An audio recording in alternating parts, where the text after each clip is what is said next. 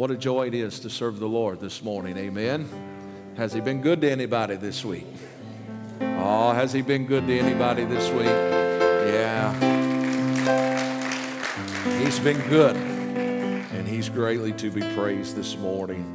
It's been a busy week for us as we've been in Kentucky the first part of the week and trying to be of help to those that are recovering from the tremendous flood throughout 5 counties of eastern Kentucky. Pastor Chris and some of the folks are still there, and we'll be leaving and going back there for a little bit of time, taking another load of food in tonight, early in the morning, Lord willing.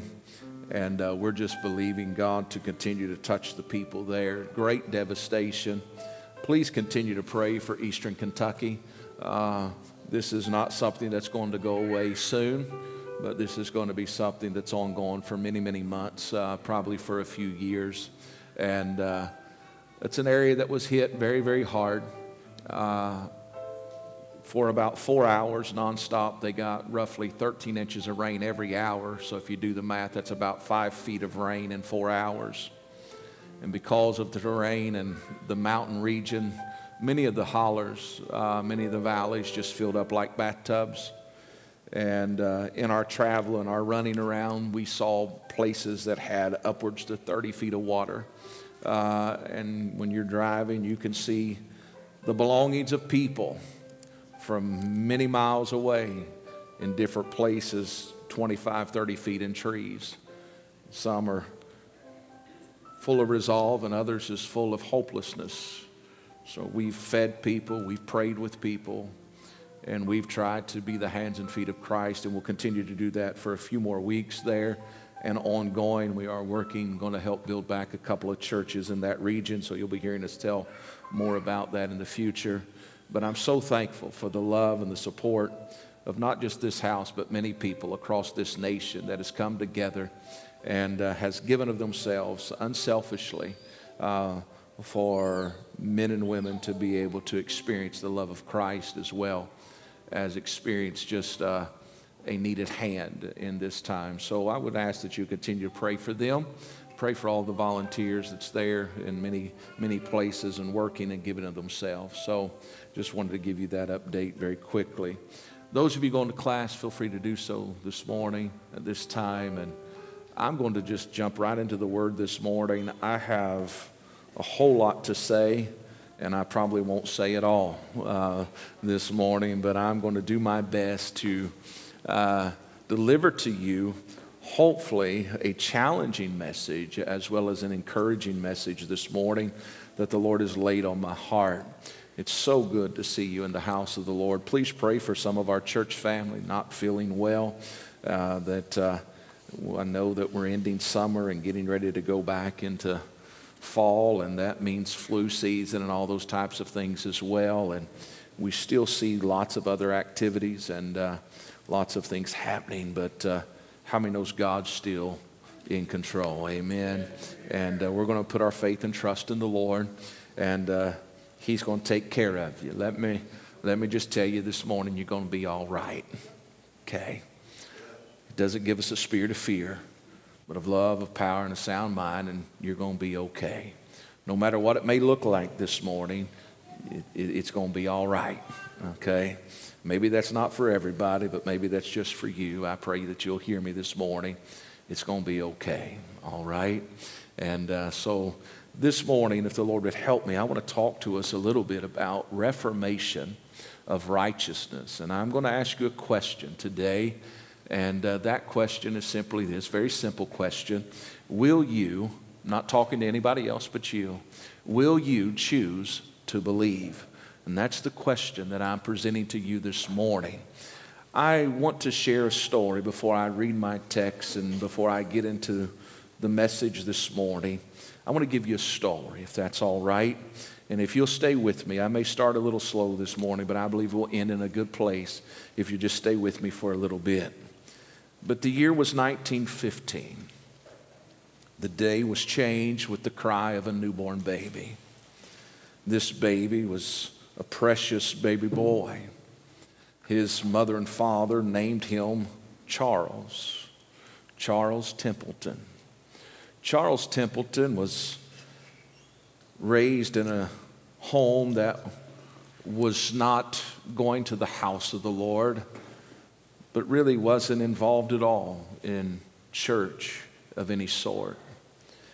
By the time that Charles was 14 years old, his father had abandoned his mother and him and his siblings. By the age of 14, Charles was forced to be the man of his house. But he saw that the weight and the heaviness that his mother had grown accustomed to had began to be somewhat erased, because she found herself going to a local church, and she had given her life to Jesus. And this newfound faith that she had seemed to make her smile and seemed to make her sing, where before she never did those things. And we find that while her and the smaller children continued to begin to mark this path, that he, being who he was and forced to be a teenage boy and with responsibility, he neglected to go to the house of the Lord with them. But when he was 19 years old, 20 years old, he was experiencing all of the things that many do, exposed to the world. But he walked into his house with his mother there, late in the evening, feeling dirty and empty, looking in the mirror, unsatisfied with who he was. We find that his mother invited him to come in and sit by her bed. And as they began to have conversation, that conversation gave way to him walking into his bedroom and been overwhelmed. All of a sudden found himself curled up in a small ball, crying out to God, someone he did not know, and simply saying, come to me. And we find that in 1936, at 21 years of age, Charles Templeton first professed faith in Jesus Christ. In that same year, he began to use his gifts and talents. He was a sports writer as well as a cartoonist, and he was invited because he was able to interact with people quite well. And as he found himself, and the church of that time found that his ability to sketch in front of people and really communicate began to draw a young audience of people. And he found himself beginning to share his faith, and he started ministering the gospel. He became one of the greatest evangelists of that age throughout the 40s, the 50s, and the 60s. He's originally from Canada, but he found himself in the United States of America after some time, but even throughout Canada and throughout the U.S. By the time he was 26, 27, 28 years old, nightly he was ministering to 10,000, 15,000, 35,000. He was filling coliseums and stadiums, preaching the gospel of Jesus Christ. Everything was going well for Charles. Some of you might recognize the name Charles Templeton if I join it with the name Billy Graham, because in 1946, Youth for Christ, they began to co-found together, and they began to travel, and they began to tour Europe and other places, as well as then they became very heavily involved here in the United States. But as he began to grow and he began to preach this gospel to thousands, there began to be an inner struggle in his life. He began to see all of the harsh realities of war and everything that was going on in the world, and he began to say, if God was really who he is, how could all of this be? And it began to cause war and turmoil in his mind. And after preaching to thousands for many years, we find that Charles Templeton came to a place after founding a church and after having such a drawing of people in that church on on the side of the road where if you wasn't there 30 minutes early, you was turned away because there was no place for you to sit. And after having great success, he found himself standing in a platform such as this, telling the congregation simply this: I can no longer lead you. I can no longer proclaim that Jesus Christ is Lord because I have too many questions. And he walked away from the very thing that he had encountered. We find that many began to crucify him, but Billy Graham, his friend, stood and addressed the crowd and said, listen, this is not a time for us to crucify Charles, but this is a time for us to pray for him. They remained friends, but yet their friendship became strained and distant. But we find that upon his decision, later in the year 1996, Charles wrote a book that simply said, A Farewell to God. And he began to become very aggressive in his denouncing of faith, but he simply went and tried to explain my reasons for rejecting the Christian faith. And we could talk a lot about that, but late in life, in his 80s, right before he passed away, Lee Strobel had an opportunity to interview him, and he found himself on the 25th floor in a penthouse apartment in Toronto. And he began to interview him, and he began to ask him why he had chosen the way that and made the decisions that he had. And it appeared that Charles was very rooted in his thought process, that I did the right thing by rejecting the Bible and disavowing the existence of God. But as this conversation unfolded, Lee found himself just prompting to ask the question that he thought was needed to be asked next. And he simply said this: what about Christ? What about this man named Jesus? And notice what he says. He says immediately the body language of this old man began to change, and it seemed like he began to soften, and his demeanor completely took on a new light. And he said, he was, and let me read it to you this morning. He was, talking about Jesus, the greatest human being who has ever lived. He was a moral genius. His ethical sense was unique. He was intrinsically wisest person that I've ever encountered in my life or in my reading. His commitment was total and led to his own death, much to be the determinant of the world. Quietly, Lee looked at him and he said, you sound like you really care about him. And Charles, in his softened state, without thinking too much, he simply said, well, yes. He's the most important thing in my life. And then this man that was speaking so elegantly began to stutter, and he said, I adore him. Everything good I know, everything decent I know, everything pure I know, I learned from Jesus. Lee was stunned, and he listened in shock as he listened to this man that has disavowed God and rejected the Bible. And he was even stunned even more when the old man continued, and he simply said this: I miss him. And all of a sudden, the old man burst into tears, and his frame began to shake as he wept bitterly. And after getting his composure a little bit later, he simply said, enough of that, and waved his hand and took no more questions. Just a couple years later, Charles Templeton stepped into eternity. I have to ask the question this morning, will you choose to believe?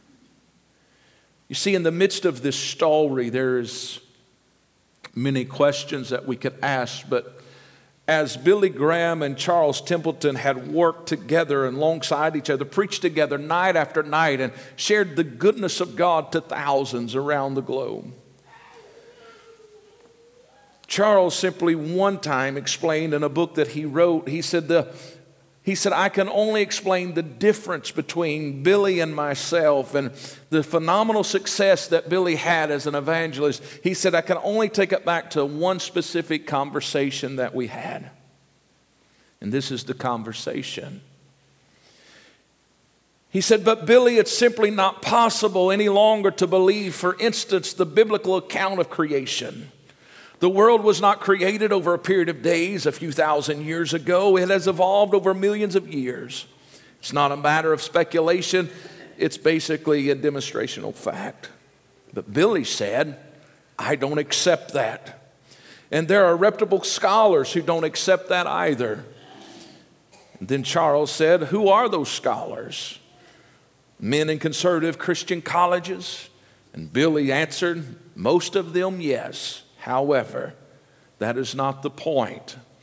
I believe, notice Billy says, I believe the Genesis account of creation because it's in the Bible. I've discovered something in my ministry, however. When I take the Bible literally, when I proclaim it as the Word of God, my preaching has power. When I stand on the platform and say, God says, or the Bible says, the Holy Spirit uses me, there are results. He continued to say, wiser men than you and I, Charles, have been arguing questions like this for centuries. I don't have the time or the intellect to examine all sides of the theological dispute. So I've decided once and for all to stop questioning and to accept the Bible as God's Word. Charles said, but Billy, I protest. You cannot do that. You don't dare stop thinking about the most important question in life. Do it and begin to die. It's intellectual suicide. But Billy said, I don't know about anybody else, but I've decided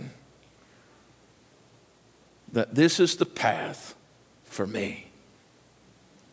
We find two men who had an encounter with God. One chose to believe, and one chose not to. Can I tell you this morning, there is only two chairs before us today, and every one of us is sitting in one of them. I'm not asking this morning about the realities of religion or the opinions or traditions of men. But I come to tell you today that what we need right now in America and around the world is for somebody to just believe. You see, this week alone, I have seen men and women in all types of bondages and strongholds that needs to have an encounter with God. Billy understood something. When he began to believe, things began to change. Because when he began to have this conflict with his friend Charles, you will find in the life of Billy, you can listen to the stories and even his own words, talk about there was a day where he had to stop all of the questioning in his mind and he had to make a decision to trust God. Billy found himself in the woods at an old tree stump, and he laid down before it and knelt down before it and laid a Bible open and said, God, I don't know. He said, I don't understand everything, don't know everything. But he finally, after a time and season of prayer, he simply said, I choose to believe this to be the Word of God. And when he began to believe, things began to change. He no longer preached the manner that he had before. Yes, it may have been the same verses. It may have been the same style, but there was something different. There was power. There was authority. Men by the hundreds, by the thousands began to be drawn to this man named Jesus because he simply chose to believe. I want to ask the question today, how many people are being drawn because of our lives? Notice with me, When we believe, things change. Greater men than you and I have struggled with this topic of belief. But how many knows today that when we believe, He is always faithful to become present in our lives? Righteousness is a timeless quality of a people among whom God's presence dwell. I'm not talking about tradition. I'm not talking about outward things, but I'm talking about lives that are surrendered to the Lord this morning. Notice with me today, I want to give you a story, and I have much I could say, but I want to quickly share with you just for a moment. I want to share with you a story of what it looks like when people begin to believe. Impossible things become possible. In Luke chapter number 1, beginning in verse number 5, we pick up a story of a man by a name of Zacharias, and I think it's worth sharing this morning. It says, there was in the days of Herod the king of Judea a certain priest named Zachariah of the course of Abiah, and his wife was of the daughters of Aaron, and her name was Elizabeth. And notice this, and they were both righteous before God, walking in all the commandments and ordinances of the Lord blameless. And they had no child because that Elizabeth was barren, and they both were now well stricken in years. And it come to pass that while he executed the priest office before God in the order of his course, according to the custom of the priest office, his lot was to burn incense when he went into the temple of the Lord. And the whole multitude of people were praying without at the time of incense. And there appeared unto him an angel of the Lord standing on the right side of the altar of incense. And when Zacharias saw him, he was troubled, and fear fell upon him. But the angel said unto him, fear not, for thy prayer is heard. Notice this, he had put his faith, his belief, his trust in the Lord. He said, and thy wife Elizabeth shall bear thee a son, and thou shalt call his name John. And thou shalt have joy and gladness, and many shall rejoice at his birth. For he shall be great in the sight of the Lord, and shall drink neither wine nor strong drink, and he shall be filled with the Holy Ghost, even from his mother's womb. And many of the children of Israel shall he turn to the Lord their God, and he shall go before him in the spirit and the power of Elias, to turn the hearts of the fathers to the children, and the disobedient to the wisdom of the just, to make ready a people prepared for the Lord. Now, you say, what does that have to do with the story that you shared? In this story of Zacharias and Elizabeth, we find that she was one that was faced with opposition. She was somewhat mocked and laughed at because she was unable to bring forth children.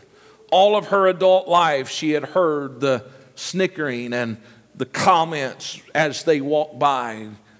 But yet we find that in her elder years, Zacharias, still having a heart to believe and trust in God and praying, all of a sudden has a visitation from the angel Gabriel and says, the Lord is getting ready to do something unexpectedly. Now, the very thing that he had been praying for throughout the years of his life, he was now faced with, will I believe in what has been presented to me? He's hearing something that doesn't seem logical. He's hearing something that seems to be impossible. It seems like that season has came and gone for him and his wife. It seems like there's no way that it possibly could take place now. But will you choose to believe, Zechariah? And if you read on through this passage of Scripture, you will find that the angel of the Lord simply identifies himself. He says, I am Gabriel that stands in the presence of God. And he said, I'm sent to speak unto you and to show you that there's glad tidings that's getting ready to be released to you. But he said, because you have not believed my word, however, you will become dumb and you will not speak until he is born. Think about it. The very thing that he was desiring, now that it has been presented to him, he has a hard time to grab a hold and believe. And we find that when he walked out of the temple that day, he wasn't able to speak, and the people was there waiting for him, and they said, surely he has had a vision. Surely he's encountered something. But Zechariah continued his course, and at the end you will read that he found himself finishing up his responsibilities, and then he goes home, and as he returns, we find that Elizabeth, his barren wife, conceived, and she hid herself for 5 months. And as she had hid herself for 5 months, she said, surely the Lord is going to remove this reproach off of my life. But then in the 6th month of her pregnancy, the angel Gabriel is released again, and he comes to a little city, and he meets with a young virgin girl by the name of Mary. And he simply says, you are highly favored among women. Some of you probably heard that story. And guess what? We'll be talking about that story before long, because Christmas is coming, folks. We find that he begins to have this conversation. It says, you're going to bring forth a child. His name will be Emmanuel. He's going to be the Savior. She said, how can this be, seeing that I know not a man? And he simply said, the Holy Ghost is going to come upon you, and the Holy Spirit's going to overshadow you. And he said, oh, by the way, your family member Elizabeth, she's 6 months with child as well.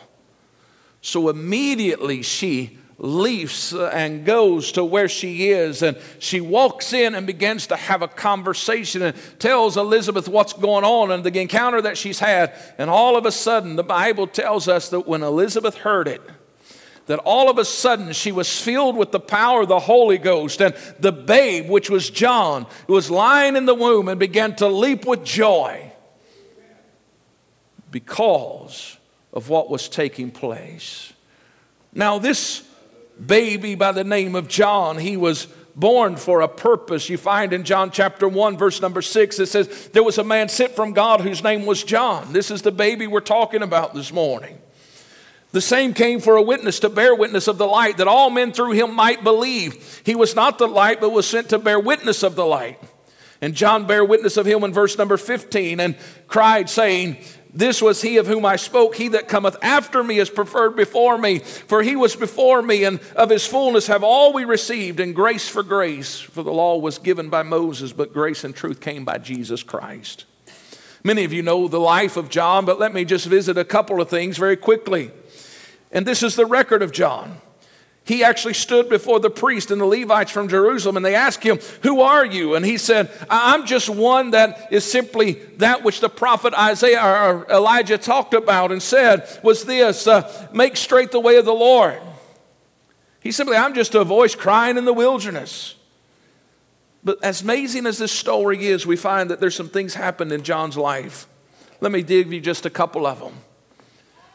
John, who should have been nurtured and groomed to take a priestly office that should have never been named John in the natural.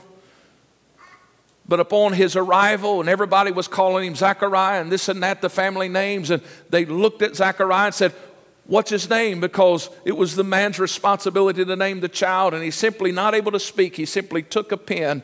In this moment, he chose to simply just embrace fully everything that God had said through the angel Gabriel, and he simply wrote, his name is John.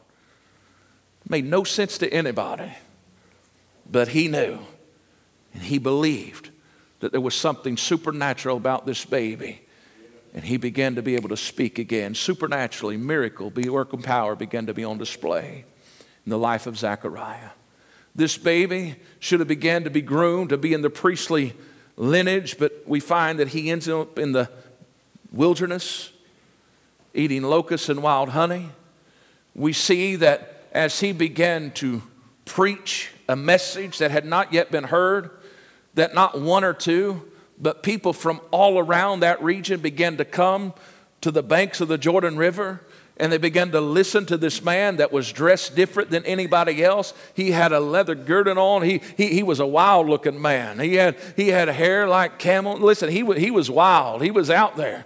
And as he was standing there, people began to look at him. They began to listen to him. And all of a sudden, they began to confess their sins. And then they wanted to be baptized in the Jordan River. And all of this was happening. And it's like, man, this is pretty wild, right? But then one day, Jesus himself is standing in the presence of the crowd. And he says, hey, that's him. And then Jesus comes and says, baptize me. He says, I'm not worthy to even unlace your shoes. And you want me to baptize you? And he simply said, no. But he was given the assignment. And after giving the assignment, notice this. I've been to the river and baptized a lot of people, but I've never had this encounter. I've never had this happen. When he baptized John and he come up out of the water, all of a sudden there was a voice from heaven that said, this is my beloved son in whom I'm well pleased. Listen, he had some encounters. Things was happening in his life. He experienced the goodness and the favor of God. But then all of a sudden, his boldness got him to a place where now he's even standing before King Herod and saying, listen, what you're doing is not lawful, nor is it right. You cannot take her to be your wife. We find himself that he's in prison on the side of right. Now all of a sudden, John begins to question everything he's devoted himself to all of his life. Is Jesus really the Messiah? Is he really the one? And we find that while he was in prison, some of John's disciples came and said, listen, Jesus is no longer just amongst the 12, but he's going from city to city to city. And he's sharing and he's teaching.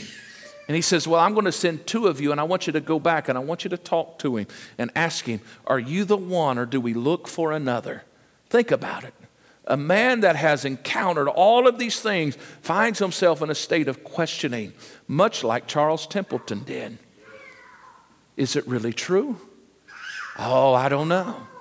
How many times have we allowed the enemy to let our minds run rapid and say, well, could it be or could it not be? Is it really real? Oh, I don't know. And all of this back and forth. But can I tell you, there has to be a day when you choose to simply believe. These disciples went, and as upon their arrival, you can read in the book of Matthew, you can read in the Gospel of Luke as well. You can read and you can find that when these disciples came, all of a sudden, at the very moment when they came and asked this question, Jesus began to heal the blind. He began to heal the sick. He began to see those that was possessed with devils began to be set free. And all of a sudden, he says, go back and tell John. He says, go back and tell him everything that you see. The blind are receiving their sight. The lame is walking. The lepers are cleansed. The deaf are hearing. The dead are being raised up. And the poor have the gospel preached to them. But then he says this. Oh, and by the way, tell him, blessed is he whosoever shall not be offended in me. What he was simply saying is this. Tell John that I've not forsaken him. But God has other plans than what he really knows.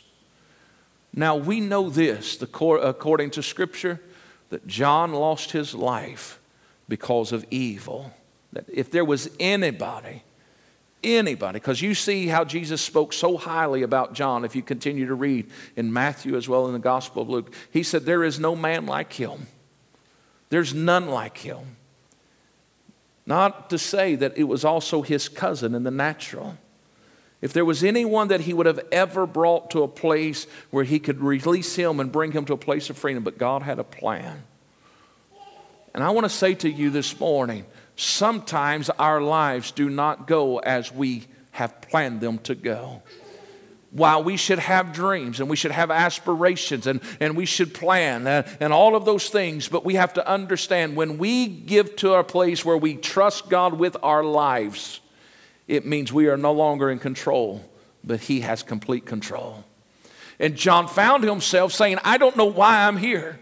I've preached, I've did this, and I've done this, and I've done that, but now I find myself in a place where I don't understand. I'm sitting here in a place of prison. Is he really the one, or do we look for another? This morning, can I tell you, that as he found himself in this place of decision, we too find ourselves in a place of decision today, because all around us continually, day in and day out, we are beginning to hear these words. Oh, there's many ways to God. There's many ways to heaven. Oh, you can do, everybody. Listen, just read the obituaries, as I tell you all the time. Everybody got their angel's wings that died this week. Everybody's in paradise. I wish that was true, but it isn't. But you and I have to choose whom we will obey. Paul wrote very clearly in the book of Romans, to the one that you yield your members to, that is what you become servant of. I want you to understand with me this morning, there has never been a more important hour in our lives than right now, because can I tell you, in the midst of everything that's going on, there is an oppressing darkness that is trying to take the lives of humanity. But there has got to be somebody that will stand up and believe and trust in the Lord and begin to be as Billy Graham did for year after year, decade after decade, that said, I don't understand it all, but I choose to believe it all. And because I choose to believe, I can walk into the platform and I can begin to talk in the manner where I say, God says, and the Bible says, and all of a sudden, lives begin to be transformed and changed. How? Supernaturally, by the convicting power of the Holy Ghost. Can I tell you, your children that are wayward this morning, they don't need you to be all polished and proper. They need to be, you see, you committed and sold out like the generations before us. Hear me this morning. What are you choosing to believe? We find that in this season we must decide, are we going to be religious or are we going to be the church? Are we going to be Pharisees and Sadducees with all of our rules and all of our opinions and all of our ideals, or are we going to be the church that walks away from everything and radically pursues Jesus Christ and Him alone? Please hear me this morning. Last words are important. I've told you this often, but one of the most amazing conversations of a man that's getting ready to take his last breath here before he stepped into eternity is the man by the name of Joshua. He had encountered some amazing things in his life, but as he's coming, you find in Joshua chapter 24, he called all of the elders of Israel. He called a group of people together, called all the judges, all the officers, and he begins to go down memory lane with them and says, I want you to understand the Lord wants to give you a reminder. You are where you are today, not because of your gift, your talent, but because of the faithfulness of our God. He simply said, do you remember that your fathers dwelt on the other side of the flood in old time? And he said, I brought you from there. He said, he took them down. He said, do you remember your father Abraham from the other side of the flood, who experienced the land of Canaan and walked all throughout it, and I multiplied his seed? Do you remember that I gave Abraham Isaac, and that I gave Isaac Jacob and Esau? Do you remember that Jacob and his family went down into Egypt? And do you remember that I called up Moses and Aaron and they brought you out? And do you remember that time when they was been released, but yet they found themselves blocked in by the Red Sea? Do you remember how I let darkness come upon your adversary and you was able to cross over on dry ground? Do you remember when you went down to the Jordan and the water was opened up and you crossed over to the city Jericho? Do you remember when you was able to walk around 7 times and it was able to crumble down? Do you remember when the 2 kings of Assyria was destroyed? Do you remember everything that I did for you? You're not standing here today because of how great you are, but you're standing here because I've been good to you, because I made a way for you. And he goes to this place and he says, now therefore you need need to fear the Lord, and you need to serve Him in sincerity and in truth. You need to put away the gods which your fathers once served. But He says, listen, you got to decide that for yourself. I can't make you, but I can tell you, as for me and my house, we will serve the Lord. What he was saying is this is a day of decision. He says, listen, what God has delivered you from, you have found yourself going back into, and you're playing with it, and it's dangerous, and you're getting all of this stuff in your life. But he says, listen, I'm an old man, and I'm getting ready to step into glory, and I've already made a decision that I'm going to trust and believe in Him because He's been too good to me. But I don't know what you're going to do, but as for me and my house, we will serve the Lord. Can I tell you this morning, it's not enough for you to simply say, oh, I believe in Jesus, but I got to ask you this morning, are you serving Him in sincerity and in truth? It's not about just saying, oh, we're going to go to church on Sunday. Listen, you got to choose to believe this gospel message, that there is still a heaven to gain and a hell to shun. If we really believe the message of Jesus, we won't sleep for 12 hours every night. We won't be drunk on pleasure every day. But there will begin to be a burning sensation inside of us that says, I got to get one more. I got to get one more. I got to see somebody delivered and set free. I got to see somebody have an encounter with God. I got to have a revival. I got to have His presence. Listen, you will be so dissatisfied with ordinary that you will begin to be a radical follower of Christ if you truly believe. Listen, my friend, it's not ever been easy for those that was before us, so you should not expect for it to be easy now. Paul said this, you wrestle not against flesh and blood, but against spiritual wickedness in high places. Listen, this is a war. It's not enough for you just to believe. James says this, thou believest, in James chapter 2, verse number 19, thou believest that there is one God, thou doest well. Tell your neighbor, say, you do well if you believe. But you ain't no better than the devil. Go ahead and tell him. Because notice, it says this, the devils also believe, but not only do they believe, but they tremble. Hear me. But wilt thou know, O vain man, that faith without works is dead? Oh, don't go there, preacher, some would say. Was not Abraham our father justified by works when he had offered Isaac his son upon the altar? Seest thou how faith wrought with his works, and by works was faith made perfect? Notice, Abraham believed God, and it was imputed unto him for righteousness, and he was called the friend of God. But here's the deal. Abraham didn't just believe, but Abraham moved. He did something. When you choose to believe, you will become a doer, because nothing else will make you satisfied. Listen, my friend, I know many times I'm misunderstood. Many times people have called me crazy and foolish, and that's okay. They may be half right, but they don't understand the simple fact that many years ago, in the midst of my brokenness, when I knelt down and I had an encounter with God, not because my daddy was a preacher, but because I called out to Him and I surrendered my life, something began to burn inside of me. And when I said I believed, I had to begin to do. Will you choose to believe this morning?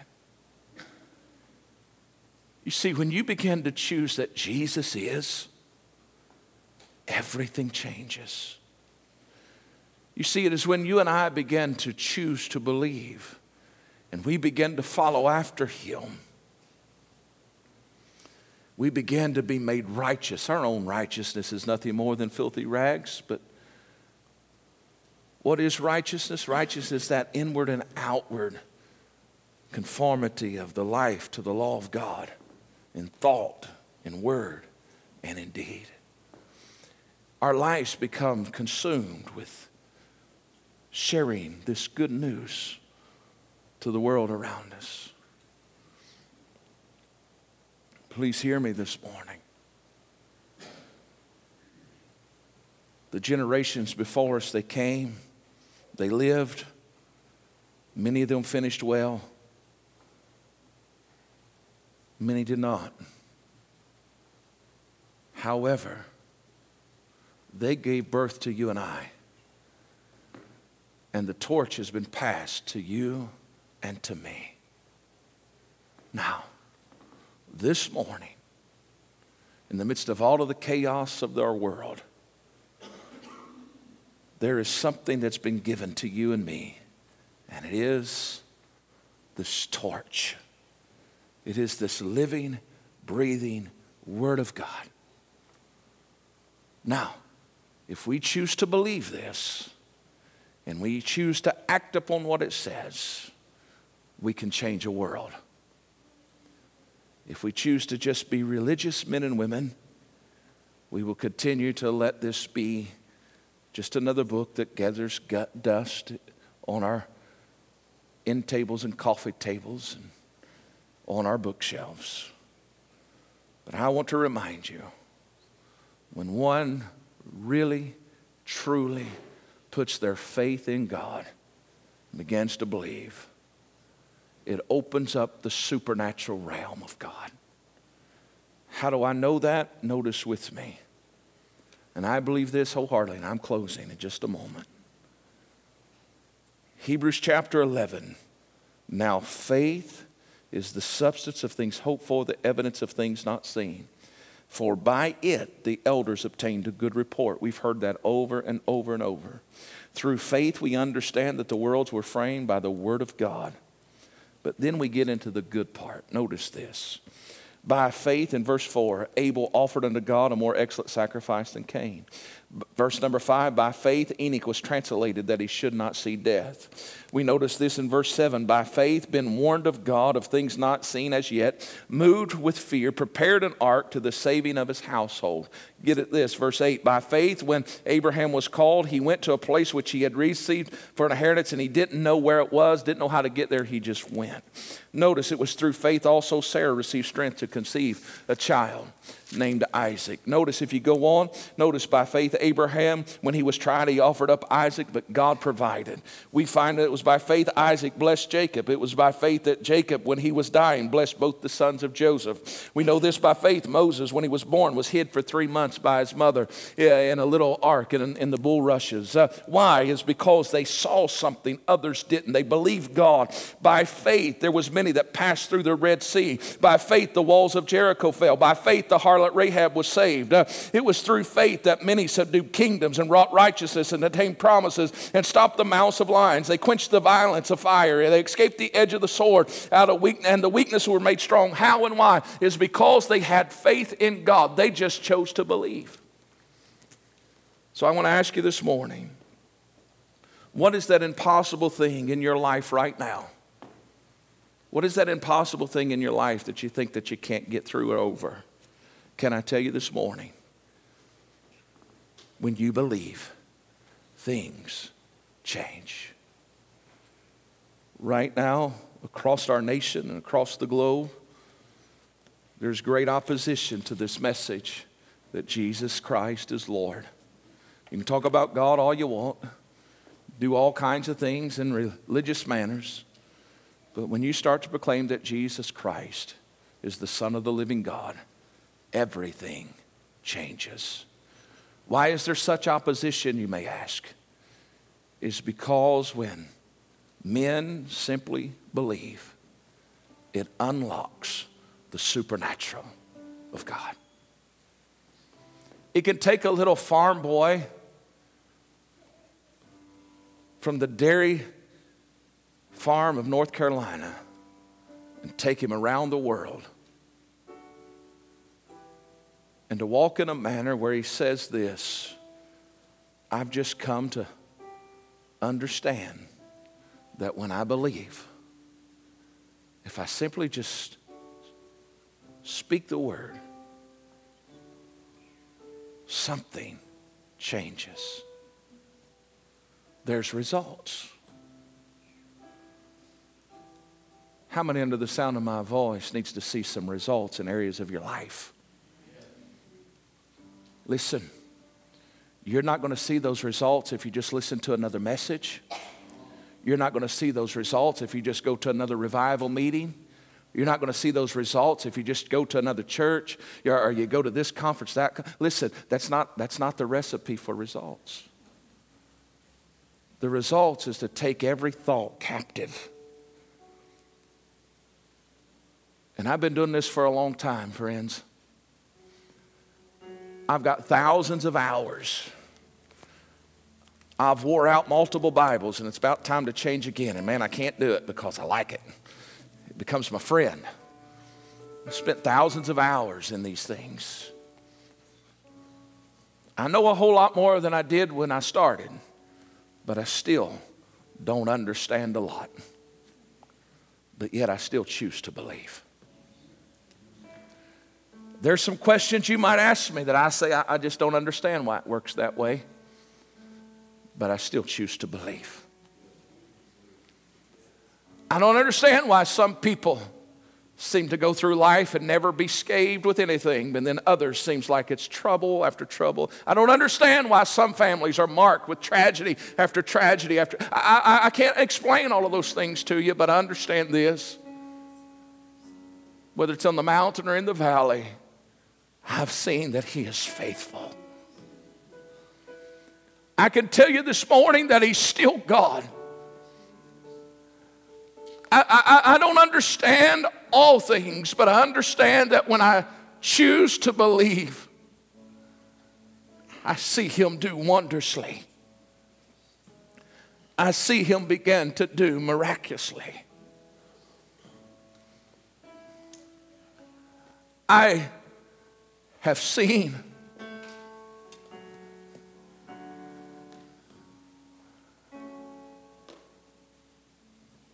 women unable to bear children bear children. I have seen those that had the darkest of diagnosis have them reversed and canceled and walk in perfect health.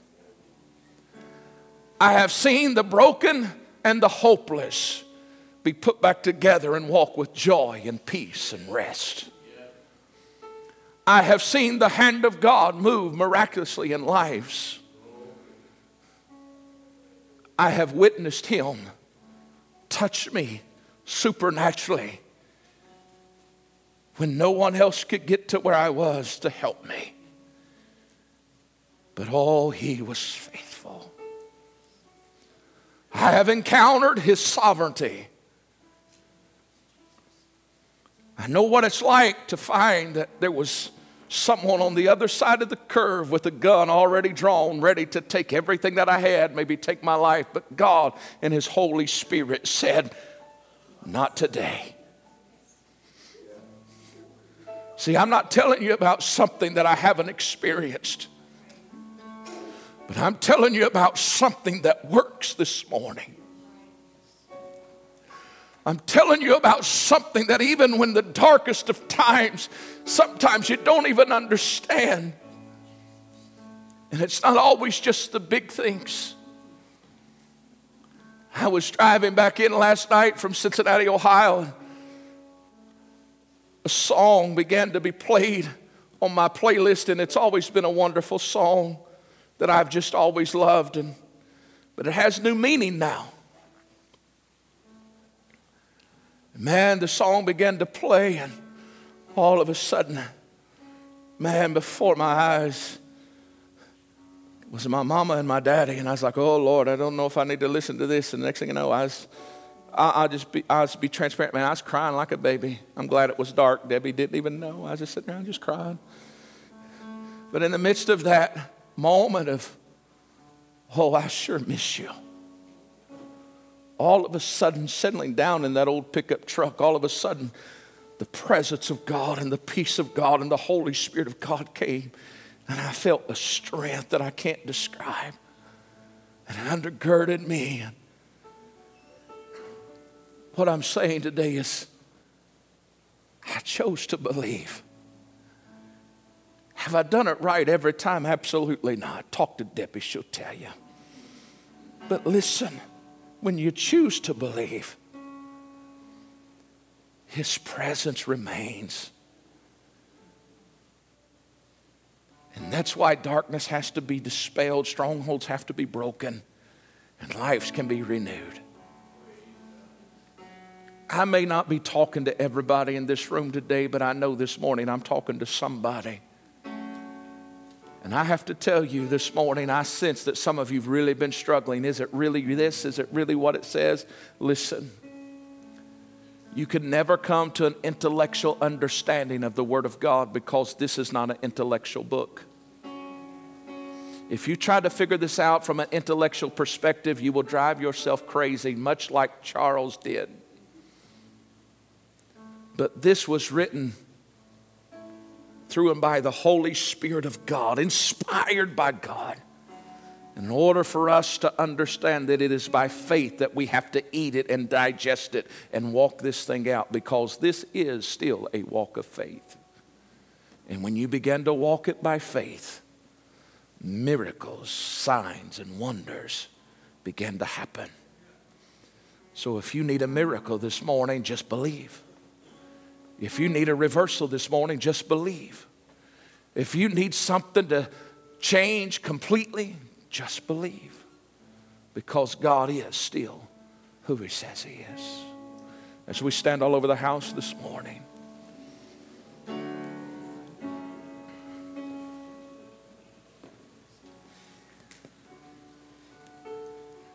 will you believe? John, you've told everybody else what they were supposed to do. But now, sitting in a prison cell, you can't see what you once saw. You're barricaded in, John. But we went and asked Him what you wanted us to ask Him. And even when we asked Him, all of a sudden, the blind began to see, the deaf began to hear, the lame began to walk, and the dead began to be raised, and the demonic began to be set free. And by the way, John, he says, just because I'm not bringing deliverance to you in the manner you think I should, don't be offended in me. Just because I'm not doing it like you think I should do it, don't be offended in me. So now the question is before John. Will you choose to believe? Can I tell you this morning, John finished well. It costed him his head, but he finished well. It may cost you everything, but you can finish well. But only if you believe. So I want to ask you this morning, is the choices you're making today, are they setting the stage for your miracle? Or are you just wandering around in a place of doubt and uncertainty? Belief and faith in the things of God is the key to stepping into that place of righteousness, and it is only in that place of righteousness where God dwells. This morning, I think we need to pause. We need to ask ourselves, much like Joshua asked the children of Israel that day. He says, listen, God's gave you all this stuff. You're living in houses that you didn't build. You're eating of things you didn't plant. But you've been playing with a lot of these little gods that are all around you, and you're being sucked back in. He said, I'm entering the end of my stage. I'm getting ready to step across. But my house is going to continue to serve the Lord. But what are you going to do? Hear me today. You got to decide. Just like the prophet on top of Mount Carmel, choose you this day. How long will you halt between two opinions? You can't serve Baal and you can't serve God at the same time. You can't be feeding the flesh, loving the things of the world, and serve God. There's got to be a change. There's got to be a decision made. As we continue, and please do not be offended by this statement, because this is a blanket statement. I'm not saying this for everybody, but this is a blanket statement. But we as the church world in America especially, as we continue to go hang out and party with Baal and still come in and bow down to Jesus, we continue to see a generation lost, dying, going to hell, full of all kinds of disease. Evil's not the problem. Darkness isn't the problem. The problem is we love Baal just as much as we do Jesus. And it doesn't work. The Bible says this, and this is the words of Christ. This isn't the words of Pastor Ron. This is the words of Christ. He says, unless you pick up your cross daily and follow me, you're not worthy to be my disciple. This isn't a one and done thing, folks. This is every day. You get up and you put yourself on a cross and say, it's not my flesh, it's not my will, but Lord, I'm surrendering to you. I know that sounds radical, but can I tell you, the only people that's ever marked history with the gospel of Jesus Christ is those that radically follow Jesus. And they radically follow Jesus because they radically put themselves on the cross every day.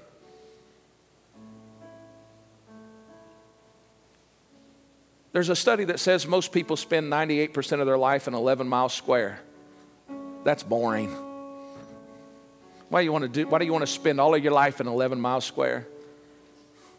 But can I tell you, spiritually speaking, most people live within a 1 square mile. They live in this little thing because, this is just comfortable. But listen, there's a world that needs Jesus.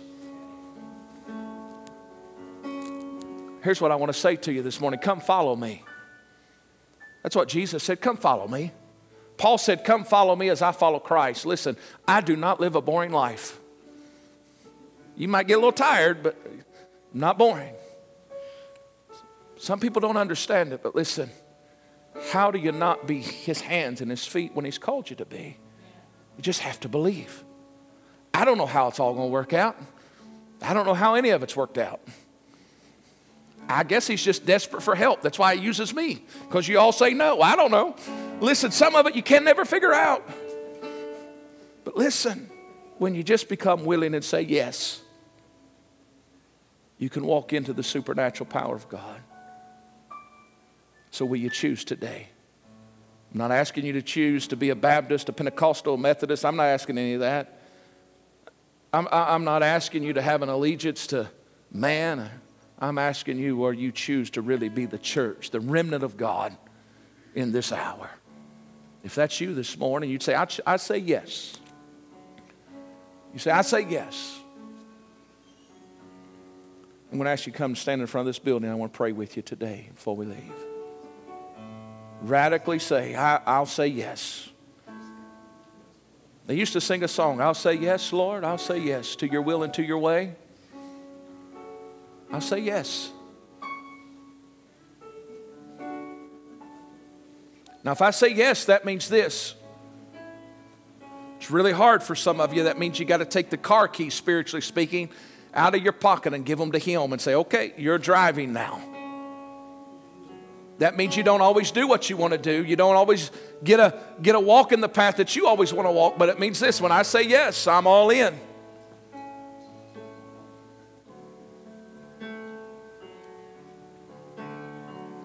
Can I tell you this morning, when Billy Graham said yes, he began to touch a world. And when Charles Templeton began to say no, he became a man that was full of struggle. His life fell apart. His marriage fell apart. A man that was doing amazing things for God. When he walked away in a broken state, all he had with $600 in a car, and he went back and isolated himself. He went and had some success in the natural, in some careers and things that he did. But as a broken old man, he said, I miss him.